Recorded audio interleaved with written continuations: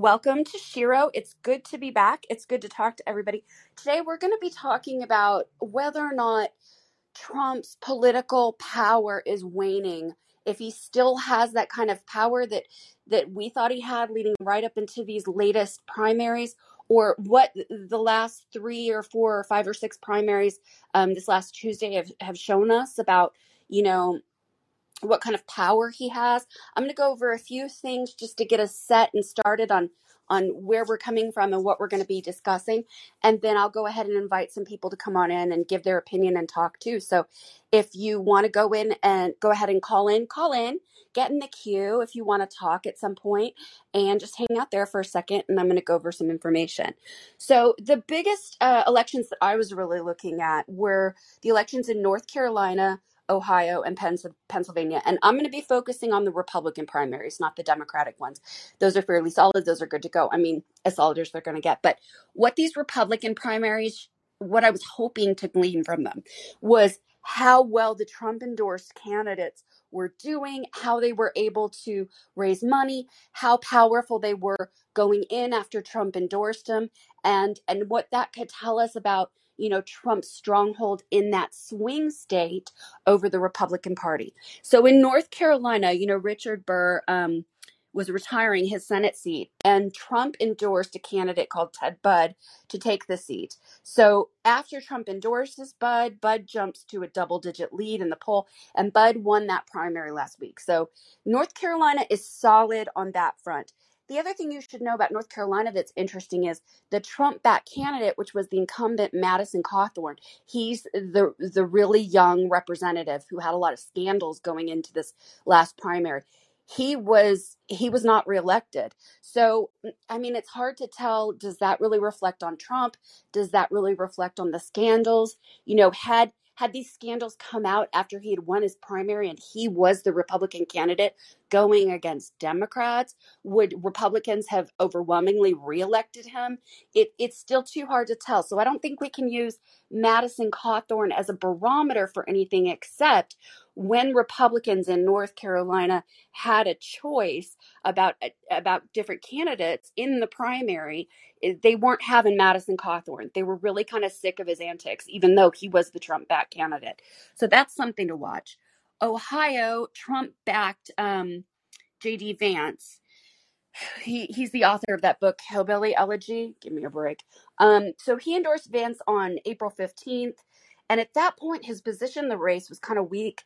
No public polls had him leading at that point. He was kind of ranked in third place. But this is important. A poll that was released prior to Trump's endorsement showed Vance trailing the challenger, Josh Mandel, by 5%. So he wasn't doing too well. Trump endorses him on April 15th, and Vance jumps to the lead in every poll conducted thereafter. And he ended up winning on Tuesday by 8%. So he won by 10%. So, that Trump endorsement really helped him, and it was really obvious that it helped him, and that's in Ohio. That's critical to look out for because we know Ohio is going to be a swing state. We know it's going to be critical in the 2022 midterm election, and even more so in the 2024 presidential election, where I'm just going to make the assumption that Trump will be running again. We have to see if he's the candidate. We have to see if that pans out. But I'm going to run with the worst case scenario, which is that Trump gets the nomination and is running again in 2024. Okay, let's go next to Pennsylvania. Pennsylvania was a really interesting race, and a lot of it was because, Dr. Oz of Oprah fame, he jumped in the race, and he has a lot of controversial concepts, and the voters of Pennsylvania were not feeling him. They weren't into it. And what's even more interesting is that the guy he was running against, who was doing really well leading into the election, McCormick, he's a former Bush staffer. So he's more old guard, old school. And Pennsylvania voters were really feeling him. They were really into that. And then here comes Trump on April 10th. He endorses Mehmet Oz, which kind of shocked a lot of people. And a couple of things happen. Oz, who had been trailing in the polls by 6% a week before the endorsement, suddenly jumps to a 3-point lead over McCormick. But the other thing that happens that's really weird is the endorsement of Trump for Oz gives a boost to Kathy Barnett, who is this kind of like third candidate out there who's heavy MAGA, heavy crazy. Like they had pictures of her marching to the Capitol with Proud Boys on the January 6th insurrection. She's a woman of color. So it's like, it's just crazy. So two things happen. She gets a boost in the polls.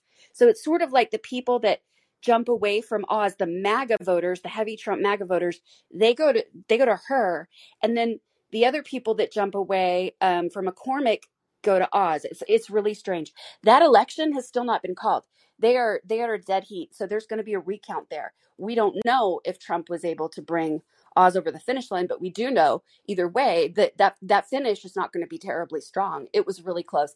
And I think that's because there was another Trump candidate option that was not endorsed, but that was still there. That sort of pulled the vote away. So that'll be interesting to see. Another race we want to look at, or another state we really want to look at, is Georgia. Georgia is really interesting because Brian Kemp is the current governor of Georgia who's running again. And Kemp, called the election in 2020 for Biden. And Trump didn't like that. He really pissed Trump off with that. And so David Perdue is the Trump-backed candidate in Georgia who's running for governor. The thing that's interesting, though, is, Perdue is not out raising Kemp. So he's not pulling in that money that Trump typically pulls in. Like once Trump endorses a candidate, usually the money floods into that candidate from the MAGA donors. But that's not happening in the same way. And it could be because we're still in the primary and people are just sort of holding their money back to wait for that general election. Like they want to see who it's going to be and then they're going to back them no matter what. But the money is just not coming in like it used to for Trump candidates. And the other factor you want to look at is usually when Trump would back people, no one else would primary them. So they would sort of fall away, that the competition would fall away in the races. And that's not happening here either, which I think is very interesting. Another race we want to look at in Georgia is for Secretary of State. We want to be looking at all of these Secretary of State races. They're critical because the Secretary of State is the overseer of all of the election totals, and they certify the election. And remember, Trump was trying to get to all the Secretary of States and swing states in 2020 to say that, to sell his false election lie. And it didn't work out for him. Brad Raffensperger was Secretary of State in Georgia. And remember that famous phone call where Trump was like, I need to find 11,000 votes, Brad, just find them for me. And Raffensperger stood up to him and said, no, we're not doing this. This is not okay. Raffensperger is facing competition from a Trump candidate whose last name is Heiss. And I'm going to, that's the election I'm going to really watch out for to see how that pans out, because if Heiss is able to beat incumbent Raffensperger, that could really tell us something about where the state of Georgia, where Republicans in the state of Georgia stand for Trump, where they're feeling comfortable, where they're not. It could be a race where we don't care. It seems like the whole election law thing that Trump was selling, even though he is still using that in the same way he was before, he has not slowed down on that nonsense. It doesn't really have the same effect with voters that it did before. So that's going to be an interesting race to see not only what Trump is still doing in Georgia, but it's kind of going to be telling to see whether or not the election law it has the power that it did before for Trump, whether or not it's going to continue to hold steam to get voters to vote for him. And so that's going to be interesting. Okay, there are a couple things I want to go over before, I start taking calls and I start asking everybody's opinion on what they think. And some of those are, let's talk about some of the things that show, the Trump support is weakening and some of the things that show that Biden support is weakening. Now, keep in mind, we're really talking about, the upcoming 2022 midterm election. And based on how that goes, we're going to try to predict how 2024 is going to pan out. I'd like to remind everybody it's really hard to have a viable discussion about 2024 right now because there are too many factors that are just still outstanding. You really can't get into a heated discussion that's accurate about election stuff until you are in the thick of it. And we are just on the outside of getting into the thick of it. A lot of swing states, Arizona, not Ohio. Arizona is coming up. Wyoming is coming up at the end of August. Arizona is going to be in August. And Wyoming is going to be a huge referendum on Liz Cheney and whether or not they're going to support her when she stood up against Trump or whether or not they're going to back the Trump candidate that he has going up against her. Mike Pence went to Wyoming and stood up for Cheney and basically said what Trump did wasn't right. So Wyoming is going to be really telling, and that's mid-August. Arizona is the beginning of August, and there are a few races there that are getting really interesting. For example, in Arizona, the governor's race for Republicans, the Trump candidate is Carrie Lake, and she's being outraised left and right in the GOP. There's a large field of Republican candidates. The money's getting divvied up across a lot of them. And again, this could just be a case where Republicans are sort of hesitating to send in their money until they know who the candidate is, and they're going to back whomever it is either way. Or it could be a case of, there's so many candidates, it's just divvying up the pot, and it's not helping. But what this does tell us is that the Trump candidate, Carrie Lake, she's not just sweeping in on the dough, which is what typically happens for Trump. Trump's challengers, or the Trump candidate's challengers, are not fading away like they did before. And they're certainly not in the Arizona Republican gubernatorial race. And the money's not just flying into them. So that's really interesting.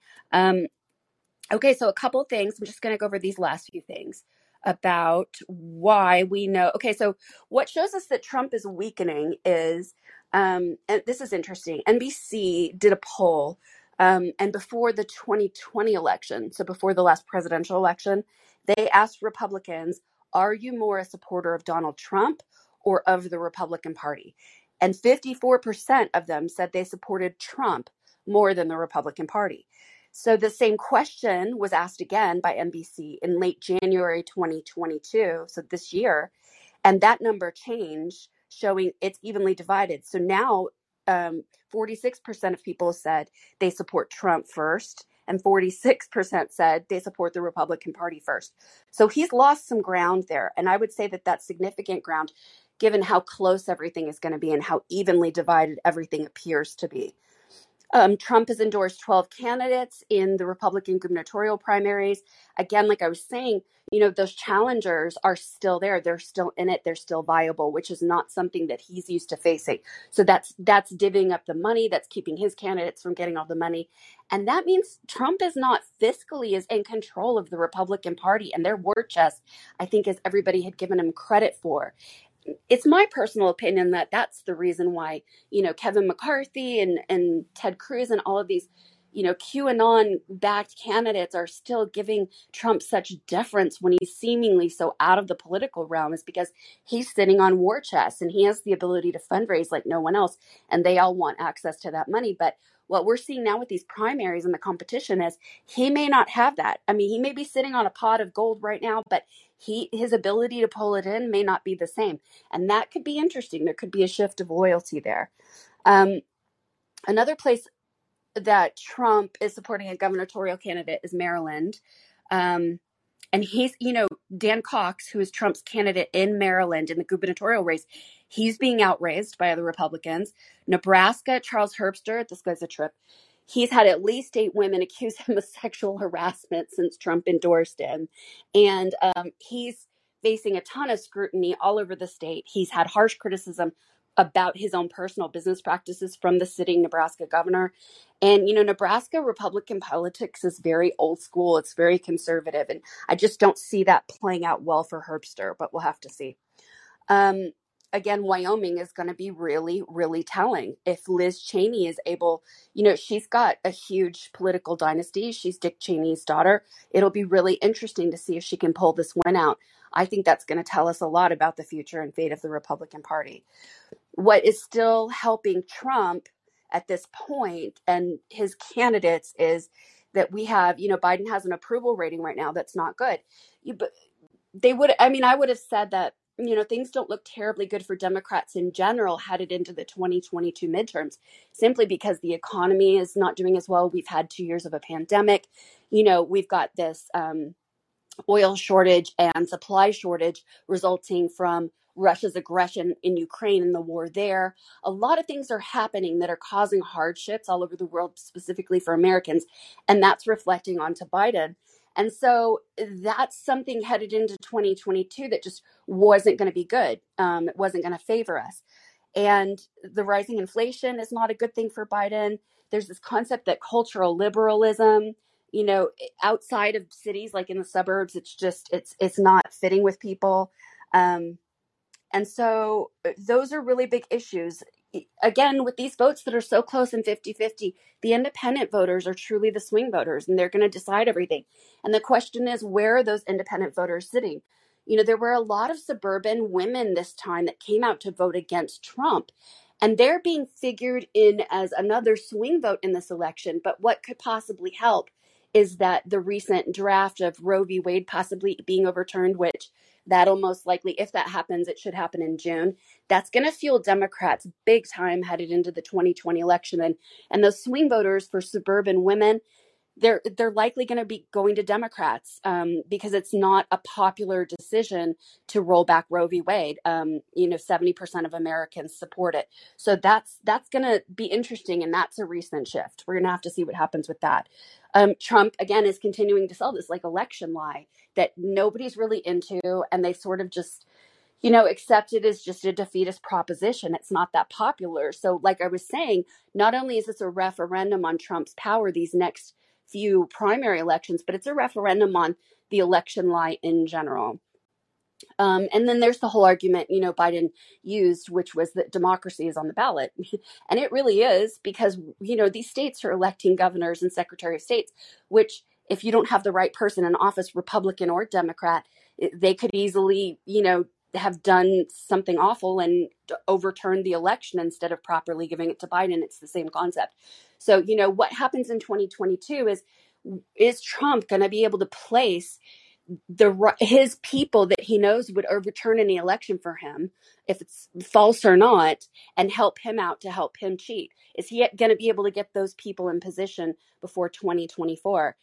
That's another scary proposition. So that's kind of the backdrop of where I am. And I'm interested to know what you guys think. I hope that you'll give me a call. Go ahead and call in and get in the queue to talk. I have a caller here, David. Let's see. David, go ahead and unmute.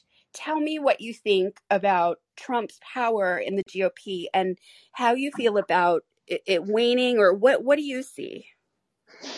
I think that it's waning a little bit. I've kind of watched trends, especially local. Like I live in Kansas, and there's a Republican county that's near me, and like I've noticed that like the really right wing people, a lot of times they're not getting elected as much.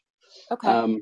I was interested in what you brought up about what was happening in Pennsylvania, though, and I was reading an article, and I guess that Trump had called the person that ran against Oz, McCormick, that he had accused him of being a Democrat, and said basically that he was a liberal, he was a sellout to China, and that he wasn't America first. Right. And what I thought was interesting about that is McCormick responded to that by saying he was America first, and then he aired a TV ad that showed a video clip of Trump praising him in 2020, saying that he served our country well in so many ways. Right. So it's just interesting how they're playing it. Like they'll use Trump when it helps them, and then if they think Trump's a liability, they'll back off. Well, right. And, if we go back far enough, you're going to see that Donald Trump's given money to the Clintons, a lot of money to the Clintons. Yeah. Donald Trump, who doesn't give money to anybody, he's given money to Hillary Clinton. So, it's just a gimmick. It's whatever works for him in the moment. That's a really good point. Right. And I think that's how they're playing it, is if they think that his endorsement is an advantage, they embrace it. If not, they distance themselves. And one thing I thought was interesting about the Pennsylvania election is that both those candidates that are neck and neck right now really didn't jump in and embrace the election lie, that the election was stolen and that, Trump was a victim of this. Like, they didn't come out strongly and say, hey, Trump, was robbed. Right. And because I think, as you pointed out, a lot of people are just getting tired of that.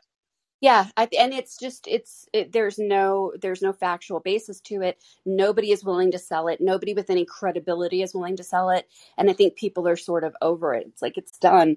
And another interesting thing in Pennsylvania, John Fetterman, the Democratic gubernatorial candidate, he suffered a stroke like a few days just before his primary, and he won the primary handily, and he's doing really well. But that was a concerning thing because, that's going to be a big race for him in the general. And it's going to be, again, a referendum on the election lie in Pennsylvania, where things got really close for a second. Trump had the deck stacked so thick in Pennsylvania, and he was doing so much to use the Postmaster General DeJoy to keep mail-in ballots from getting where they needed to go. There was just so much, just keeping voters from the ballot, trying to keep people away in Pennsylvania in 2020, that it was just really scary. Pennsylvania scared me a lot, probably more than any of the other states. Let me ask you this. What do you think about Liz Cheney? And I know you don't live in Wyoming, but like Liz Cheney against a Trump-backed person, given, how the lineage of her political lineage, and how staunch of a Republican is. Like, to me, it seems like that Senate race is truly a referendum on whether or not Trump is going to be the de facto leader. Do you know what I mean? Yeah, I completely agree with that. And the Liz Cheney story has been really interesting to watch because, as you pointed out, she is a strong Republican. Yeah. She has ties, all the way back through her father. Always been a Republican, and yet because she's stood up to Trump, because she's on the January 6th committee, she's been vilified. Right. And basically, they excommunicated her. They've done so many things to her. Not because she's not a Republican, but because she disagrees with Trump. And Well, they tried to say she wasn't a Republican. They right, actually sanctioned her, tried to say she wasn't. right. Yeah. And that's the amazing thing is they tried to say she was a Republican, but she really never stopped becoming a Republican. She just didn't support Trump. Right. I mean, she still embraces all of the, Bush Cheney doctrines and all Right. of those things, which are very Trump, Republican. Trump, who was never a Republican before 2015, roughly, I might add. Right. Like crazy. Okay, anybody else, give us a call. Hey, David, you want to just stay on the line here and we'll just keep talking, and then we'll just add people to the conversation? Does that sound cool? Sounds good. Good. Okay, anybody else? Let's see. Let's get somebody to call in. Okay, Peter, let's see. Peter, go ahead and unmute. We'll just give him a second. You should be jumping into the speaker section any second. You can go ahead and unmute. That may take a second. Okay, so what other states? I mean, you said, what state are you in, David? I live in Kansas. You live in Kansas. Okay, so what races are you watching really closely? Well, I'm watching the Kansas race, which had a Supreme Court decision that came out this week. Actually, in my district, the 3rd district, where Sharice Davids is a Democrat who beat Kevin Yoder, and she just won she's up for re-election this year. Right. And the district was gerrymandered, and a district court basically said that. And then the Kansas Supreme Court said, no, it's not a constitutional violation, and they let it stand. And I anticipate it'll probably go to the U.S. Supreme Court, but once it gets to the U.S. Supreme Court, I have no confidence that they'll say that there was gerrymandering. I have no confidence that they'll not be political as well. Peter, Are you on the line? Yes, thank you, Amy, again for hosting this. Hi. Yeah, just a disclaimer, I'm not a Democrat and not a Republican. That's okay. My entire life. We'll still let you stay and talk, Peter. That's Appreciate it. I live close to Pennsylvania. I dislike Trump so much. I plan to move to Pennsylvania in 2024 should Trump decide to run, and just for the purpose of to soundly defeat him in Pennsylvania. Right. No, I appreciate you moving just to cast that vote. That's nice. I'm going to do it totally legally, so he's not going to say there's an election fraud committed by Peter, right? Exactly. You'll do it legally, as most non-Trumpers tend to do. So what do you think? What are you seeing? What do you think about Trump's power, if it's waning or if it's still as strong as ever? Well, actually, first, a question for you and David. I know both of you are attorneys, at least used to be, right? So I asked Michael Cohen, Trump's attorney, once he was on calling session, and I called him and said, "Hey, Mr. Cohen, you think that Trump will be prosecuted for the January 6th? Because to me, it's the evidence is plain in sight, right? So I want to ask you both to see, do you think Trump will be prosecuted? Just clarification. I'm also asking a local lawyer friend of mine. whether Hunter Biden will be prosecuted or not. Because I'm promoting my theory of so-called the white privilege, meaning Right. that a white person, if they committed some serious crimes, the prosecutor will exercise so-called prosecutorial discretion not to Right. Well, prosecute. quickly to answer your Hunter Biden Mm-hmm. hasn't committed a crime. Not that I'm aware of, not that's been factually found, not that a court has indicted him for. So I would say Mm-hmm. no, Hunter Biden won't be prosecuted. The question Okay. is, will Trump be Tr- prosecuted with mm-hmm. executive privilege? Because at the time he would have been a sitting president who enjoys executive privilege. And I think and any good lawyer, Peter, is going to tell you it depends. It depends. It depends. I'm going to go further and I'm going to say no, I don't think he will. I mean, barring any more evidence coming out that we don't know about, let's Mm-hmm. say we would have to get evidence that it would have to come out, viable evidence that said that Donald Trump was directly involved in the insurrection in some way rather than just inciting it.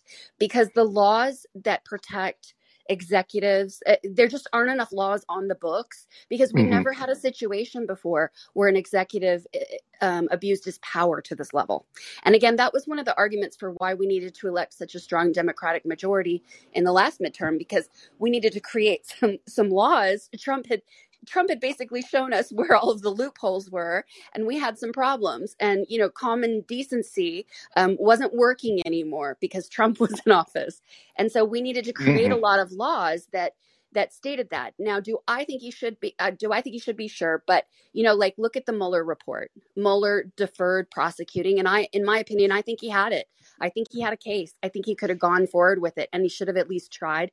But it's clear Mm-hmm. that people don't want to be the first to jump off on such a monumental thing without solid evidence. And I think Trump is too smart to have put himself out there. I think he used his children. I think he used everyone around him to do his dirty work.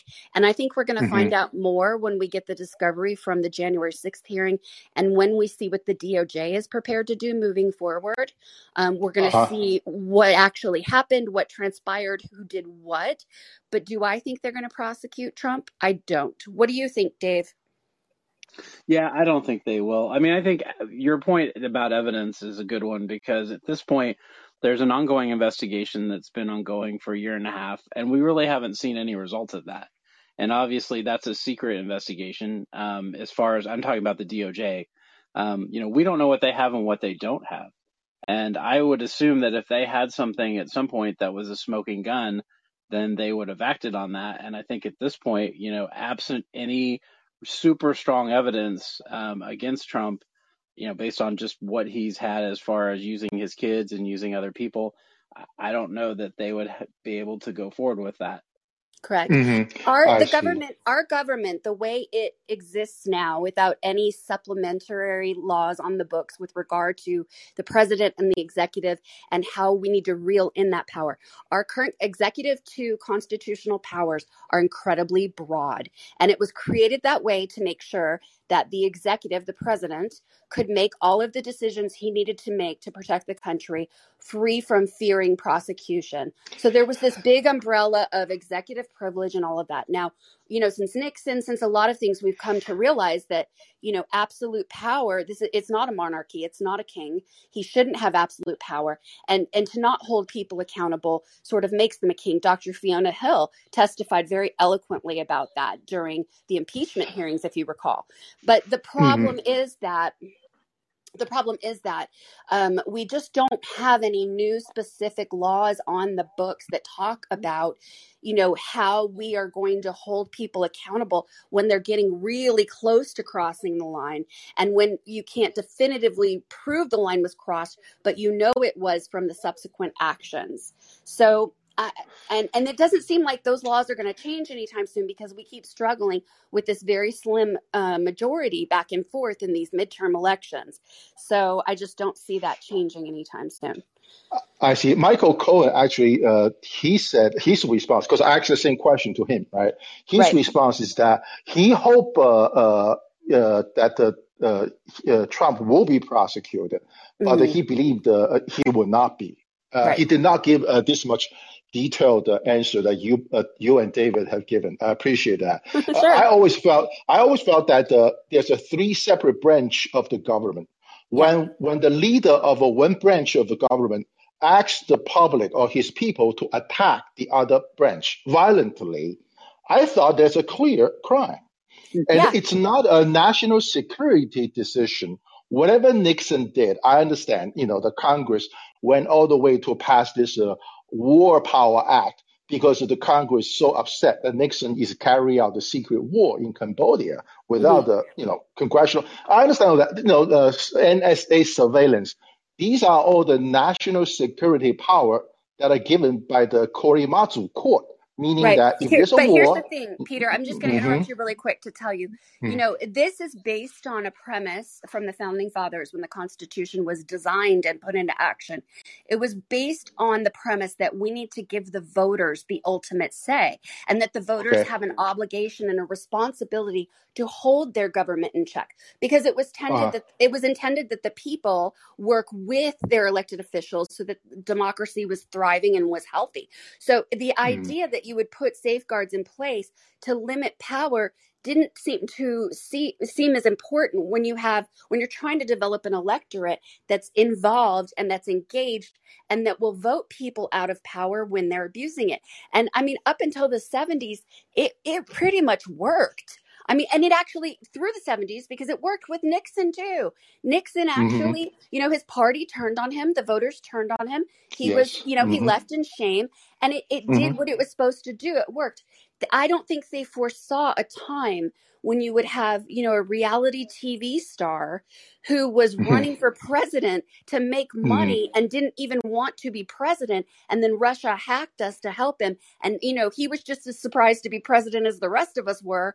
And then, hmm everything beyond, like, his intention was never to serve this country. It was always done to make money. So what do you do when you have someone in that position who's pretending to serve the country, but nothing they do is indicative of their service? And the worst part is, what do you do when you have enough people supporting that person that you cannot get them to turn against that person that's abusing the power? And that's the real crux, is the MAGA racist issue, is the QAnon theory, is what they've been building up.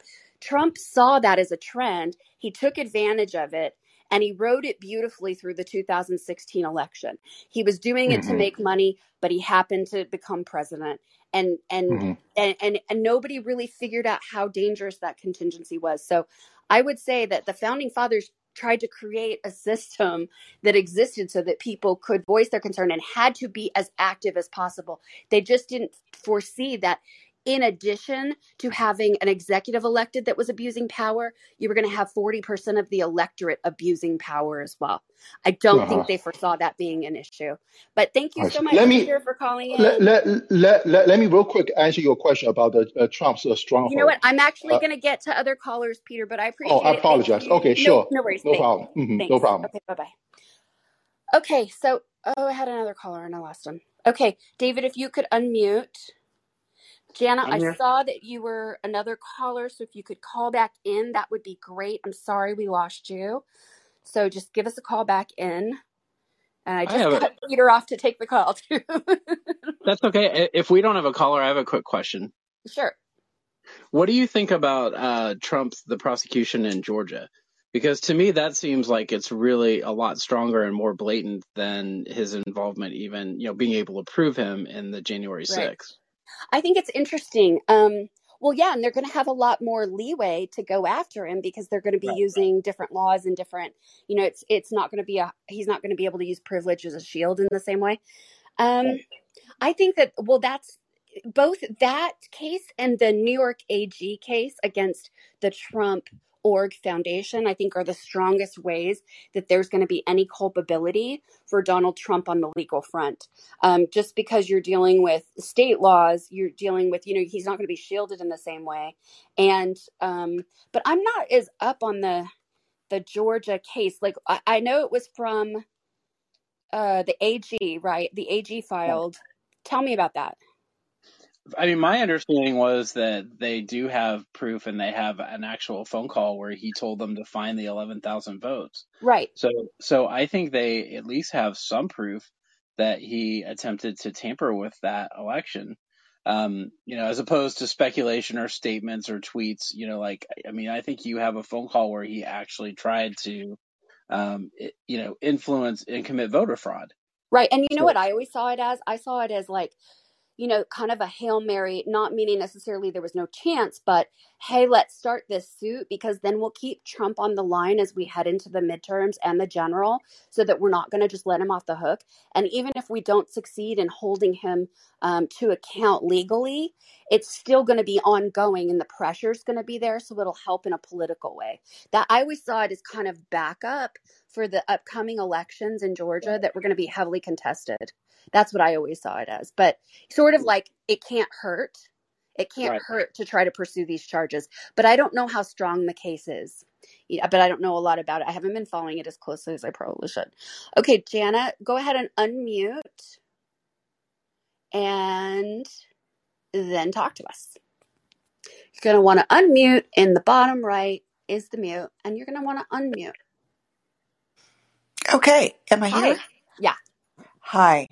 Hi. It's good to talk to you.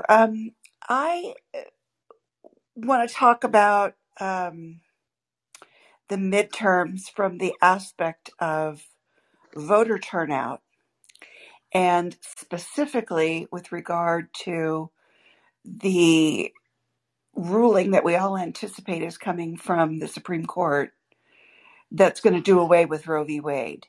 Okay. And I am really, really eager to see how that affects voter turnout in the midterms. Voter turnout with independents, voter turnout with women, who specifically? Everybody who's against what the Supreme Court is doing. Mm-hmm. Well, here's what I wonder. Like, let's take an Arizona McCain Republican. Okay, so this would be somebody who isn't a Trump fanatic, but somebody who will still vote for Trump if he's the only Republican on the ticket. Somebody who's just into fiscal conservatism, doesn't care as much about the social stuff. And let's say he's a white man. Okay, let's take a person like that. Okay, hang on a second. Hang on a second. Wait, I'm not done. Well, I take exception to your description of a Trump, of a McCain Republican who's going to vote for anybody that's a Republican, even if it's Trump. I'm creating a hypothetical. I know, but I don't agree with. I think there are a lot of McCain Republicans who would never vote for Trump. I don't think there are that many, or he wouldn't have as much power over the state as he does still for the Republican Party. But we can agree to disagree on that. We can take McCain out of that, okay? All right. So let's say an old school Republican white man in Arizona. And when I say that, I'm saying like somebody who didn't just start voting Republican when Trump came along. Not a MAGA person, per se, but somebody who's been, tried and true conservative, fiscal conservative, for 30 years been voting Republican, that type of thing. Is a man like that going to really take that much offense if Roe v. Wade is overturned and it doesn't affect him directly? And is it going to dislodge him from voting against the Republican that's running and for a Democrat that he greatly dislikes? I mean, I could see if you take a woman in that same role, I could see how that could swing a female moderate or Republican over to an independent place to vote for a Democrat because it directly affects them. That's what I'm talking about. Yeah. Right. That's what I'm talking about. I'm talking about Democrats and the volume of it, the increased volume of Democrats that are going to be persuaded to get to the polls. It's not going to be an increased, but no, the Democrats, that's not going to change. What's going to happen is what's on the line is the independent vote. That's what's going to fix it because you've already got. Let me finish. I'm talking about the Democrats, and I'm talking about the independents, and I'm talking about Republican women who have an open enough mind not to vote their husband's interests over their own. Okay, those so are the people I'm talking about. Right, and I think we're talking about the same thing. I said earlier in the show that there was a large number of swing votes from suburban women who voted this time against Trump that had previously voted for him. And those votes are in play. And those votes are most likely going to be heavily impacted by Roe being overturned. And Yes. then the other contingency, you're looking to gain massive votes, enough votes to overturn the sort of 50-50 that we have right now between the two parties. You're going to the independent voters, and you're going to see how much the overturning of Roe v. Wade affects them, both men and women. So I was talking about people who are Republican, not people who have gone to independent or who consider themselves swing voters, but staunch Republican men. But that's okay. We can Right. drop that. No, I understand that. I think Roe v. Wade is going to impact a lot of things, and I think we're about to see how much it impacts. And if it weren't such a case of our actual human rights being on the line, I would say this is an incredibly interesting exercise. I'd want to see these numbers. I mean, too much is at stake. I'm not Susan Sarandon. Too much is at stake, and I wouldn't push it to happen at any level. But I think it's curious. I think another curious thing that we're not factoring in is how grossly political the Supreme Court has become and how open they are about it. I mean, I think we used to be able to say that, within Congress, the voters could turn things back and forth, and then they would vote into the executive, their choice as well. But the Supreme Court was kind of a standard. It was a staple. It was not political. It was not oscillating. And now it clearly is. And it's oscillating one way. I'm not done. It's oscillating one way, and it's not going to swing back anytime soon. So that's interesting too. Go ahead. Well, my concern is also, I think there's a great opportunity here for registering new voters, new Democrat and independent voters. I think that the new voters that are going to come into being at this point are more likely, because of the Roe v. Wade issue, are more likely to be registering as independents and Democrats. So you're saying you think there's still a lot of people that are on the couches that didn't come off the couches for this last election with Donald Trump that suddenly now will over Roe? Yes. I don't agree with that. But or I mean, that will come out. Well, there are, think about all the 18-year-olds, the newly 18-year-olds. I mean, they're going to go down the center. They're going to split. And that's okay. I mean, voter turnout is incredibly important. And I'm not saying that it's not great to go turn out voters on either side. But we do know pretty much that what is going to make the difference is everybody in the middle and all of the people who will possibly swing in their votes.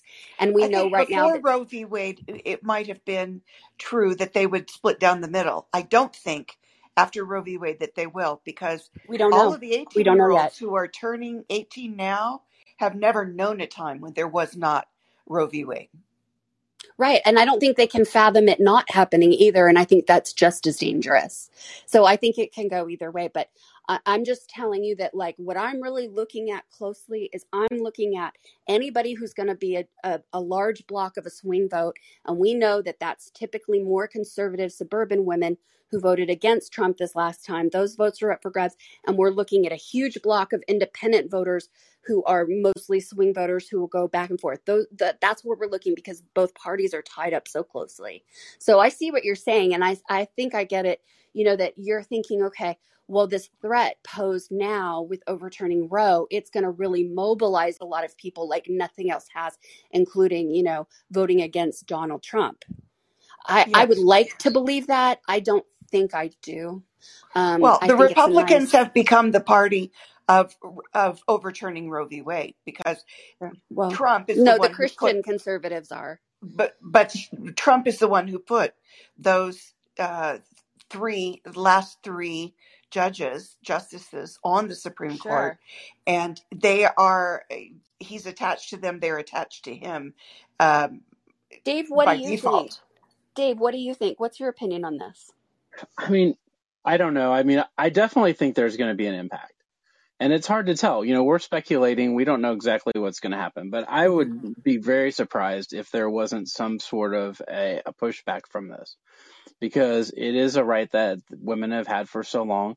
And there are going to be people, I think maybe they're independents, who are going to try to support candidates that, support Roe v. Wade. Mm-hmm. So I do think there's going to be some impact. Now, is that going to be, a Enough. big wave? Right. Is that going to be Right. a huge wave? I don't know. It could be, but at this point, I can't believe that there's not going to be some impact because, as you pointed out, 70% of the country, wants Roe v. Wade. Right. And, we have this politically motivated, mostly Republican Supreme Court that's citing, cases from, people who believe in witches back in England in the 1700s. Yeah. And, we don't connect with that. Like Right. most of us don't say, okay, we want to go back to old timey ways. Well, I think the other We thing, like, like having these rights. right, like you were saying, the other thing we need to really be looking at is it, learning the lesson of the last time, which is, we got such a slim majority that it didn't get us anywhere, because if you have two people like Cinema and Manchin who fall down on the job, then you're Right. screwed. And so the question is not, will it keep us our majority, our slim majority? Will it give us another tiny slim majority? But is this going to push people enough over to the part where we have a hefty majority and we can start making the laws we need to make to protect our civil rights? That's the question, I think. I think so too. And then I think you factor in the economy, and Yeah. that's another thing to be concerned about, because Right. that, Roe may not be enough if people are saying, well, I don't like paying this much for gas and I want to vote for somebody. And people, they don't even think things out. They just think, okay, if the economy is bad, I'm going to vote for the other side. And that was kind of my concern I was trying to bring up, which is, take a voter who's typically conservative, who doesn't really care either way about Roe because then it doesn't affect him personally. And he's going to be more moved by the gas tanks. You know what I mean? That's what worries me a little bit. But I don't think that those people are going to be huge swing voters anyway. So I don't know. Jana, any last thoughts? Anything you want to say to add to that? Well, I think in addition, and this is a whole other topic, so it's sort of tacking it on at the end, but in addition to the Roe v. Wade issue, the real issue at the polls in November is, do we want to maintain a democracy or not? Do we want to have a democracy after November? Because if we do, I'm speechless Right. with the concept that people are still thinking that they could possibly vote for MAGA candidates. I know. And I discussed that a little bit too in my intro, that Democrats are definitely going to run on the preservation of democracy. But the problem with that is, again, that's what they used heavily in 2020 to elect Biden. And it worked really well. It was what we needed. But now it's going to conflict with Biden's approval ratings, and it's going to conflict with inflation, and it's going to conflict with all those rising prices. And people aren't the voter is not as insightful as you are, sadly. And they sort of see what's hurting their pockets in the immediate, and not this elusive concept of protecting democracy, either because they don't really understand what that means, or frankly, they're trying to feed their kids and they don't care. So it's going to be up to Democrats to phrase it properly and leave Biden out of it as much as possible. There are ways around it. There have to be. And they have to get creative maybe, but they need to do it. That's a whole nother show. That's what I said. But that's a whole other show. Yeah. Thanks to everybody who is listening. Thanks to my speakers, Peter and Jana and David. Thanks for tuning in, guys. And I will see you next week. Let's do this again at the same time. How does everybody feel about that? Yay, great. I'm glad you like it. So Friday, 5:00, let's meet back here and do this all over again. Thanks so much, everybody. Have a great weekend. Bye-bye.